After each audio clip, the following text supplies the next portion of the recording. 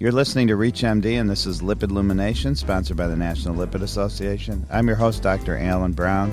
Today we're broadcasting from the annual meeting of the National Lipid Association in Orlando, Florida.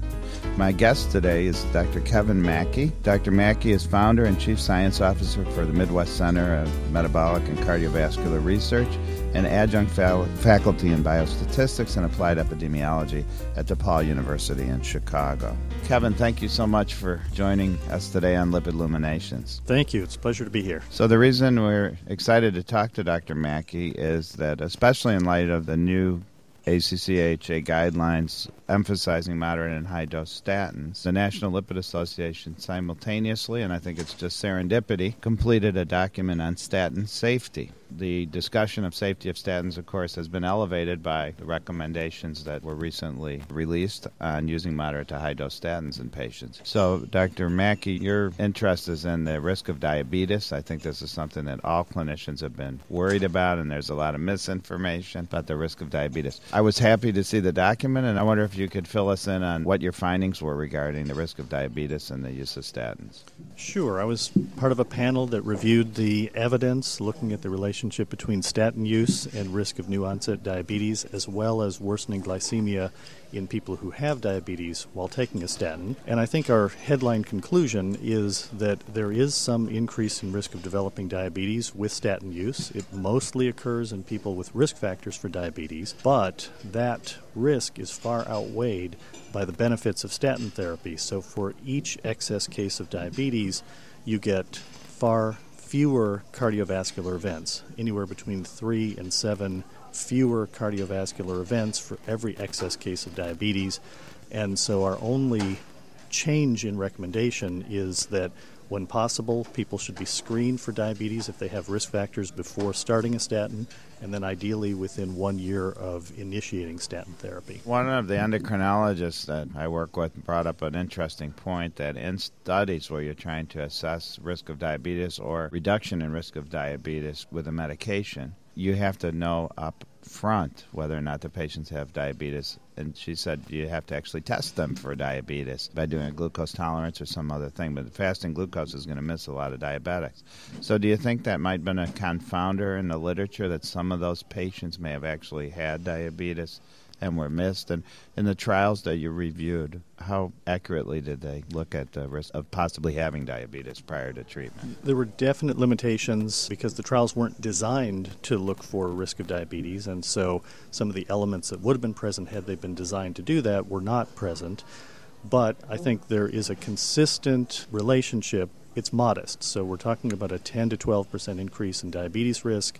And then with high-intensity statin therapy compared with lower-intensity statin therapy, there's some additional risk, again in the neighborhood of 10 to 12% additional risk. But having said that, because we have now over 20 prospective studies where this relationship on average shows up, I think it's probably real.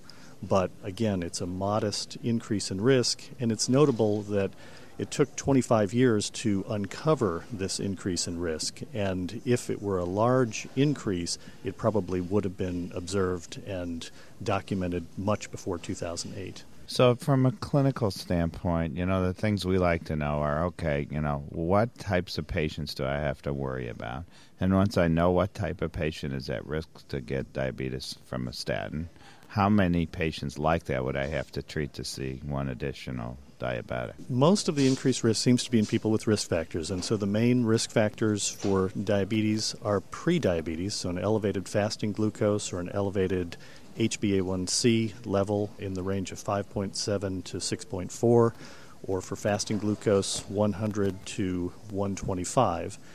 And so for those patients, the increase in risk seems to be about 24%. So the types of folks who ideally would be screened before starting a statin would be those with metabolic syndrome, those with prediabetes, those with overweight or obesity as the main risk factors for developing type 2 diabetes.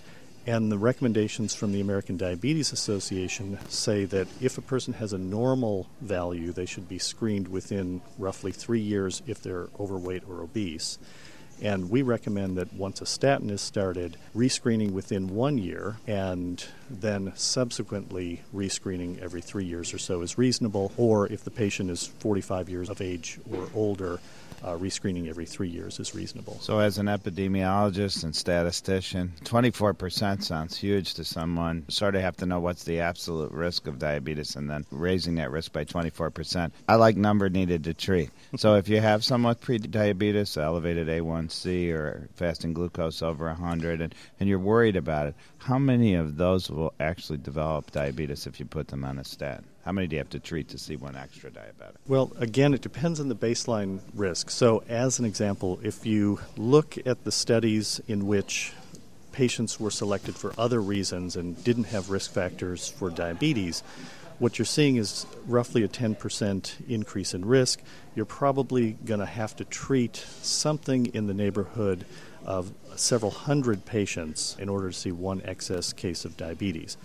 When you look at those people who have diabetes risk factors, then you start to see more excess cases of diabetes, and now you're talking about something in the neighborhood of 50 to 125 patients that need to be treated for a year to see one excess case of diabetes. But I'll point out that you're going to be reducing the number of cardiovascular events by at least 3 for every excess case of diabetes that's observed. And of course, we should keep in mind that because these are generally people who have risk factors for diabetes, they may have developed diabetes anyway if given enough time. And so perhaps the onset is accelerated a bit, but it's likely not accelerated by an extreme amount, maybe a few months. So that's very helpful, Kevin. Brings up a couple other questions of interest. If you have a patient who doesn't have risk factors for diabetes and who has normal fasting glucose, is there any increased incidence of diabetes on a statin? The test for heterogeneity, which allows us to say that there's a difference in risk between two groups, is not significant. So we can say that it appears that most of the increase in risk is in those people who have diabetes risk factors, but because for those people who don't have diabetes risk factors, the confidence interval is very wide. It's impossible to rule out the possibility of an increase in risk in those people. But they're at low risk to begin with. And in the studies, Jupiter as an example, there was no evidence of increased risk in people without risk factors for diabetes. And so, again, most of the risk seems to be in those people with one or more major risk factors for diabetes. And so those are the folks that I think should definitely be screened within 1 year of starting a statin in order to assess whether they've developed diabetes. If you're just joining us, you're listening to ReachMD. I'm Dr. Alan Brown, and joining me today is Dr. Kevin Mackey. Kevin is a PhD and the Chief Science Officer for the Midwest Center for Metabolic and Cardiovascular Research and adjunct faculty in biostatistics and applied epidemiology at DePaul University in Chicago, Illinois. So, Kevin, are there any recommendations if you have a patient who you really think ought to be on a statin and they've got metabolic syndrome?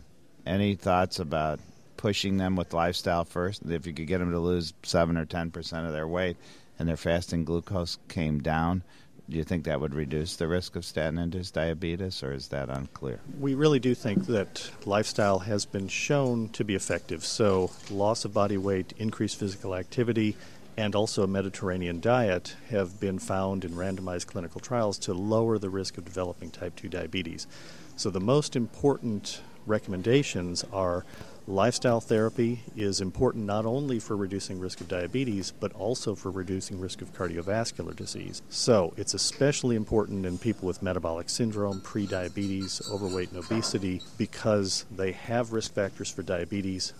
I would not recommend delaying statin therapy, but instead intensifying lifestyle therapy, and if the person qualifies for statin therapy, that should be started and it should be emphasized along with lifestyle therapies. Yes, I'm not sure if everybody in the audience knows that the Diabetes Prevention Project showed that if you could lower your body weight by 7% or so and increase exercise, you could reduce your development of diabetes in patients with prediabetes by 58%. So almost 60% reduction in the risk of diabetes. Almost 60%, and that was nearly twice the 31% reduction observed with metformin. So, again, lifestyle is effective for preventing or delaying type 2 diabetes. The recommendations from the American Diabetes Association are 5 to 10% body weight loss and at least 150 minutes a week of moderate intensity physical activity such as walking. People get discouraged because they know that willpower has a half-life of 2 weeks and it's soluble in alcohol. But I think it's very important for us to really aggressively push people to modify their lifestyle in this subgroup of patients.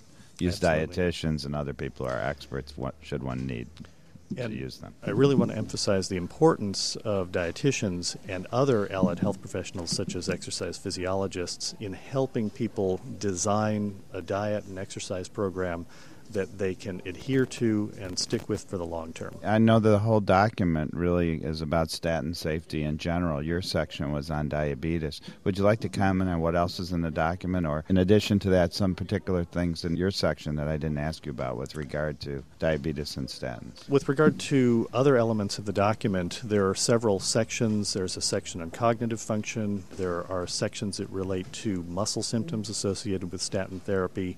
There is a section that defines statin intolerance, and so I think this is going to be a very useful document for clinicians who have to deal with these issues, in particular with the new recommendations from ACC, AHA recommending statin use in a wider group of people. These statin safety issues take on even greater importance. Terrific. Well, I can't thank you enough. I'd like to remind the audience that this supplement is a supplement to the Journal of Clinical Lipidology. It can be downloaded from the National Lipid Association website at lipid.org. And also that joining the National Lipid Association is well worth the small fee required.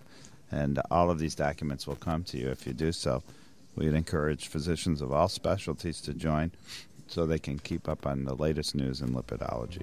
Kevin, thank you so much for your insights and for taking some difficult questions, and I appreciate all the hard work you did on this supplement. Well, thank you so much for having me as a guest. I appreciate the chance to get the information out to people who can use it.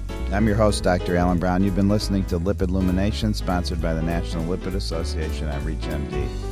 If you missed any part of this discussion, please visit us at reachmd.com/lipids to download this podcast and others in this series. Once again, thank you all for listening.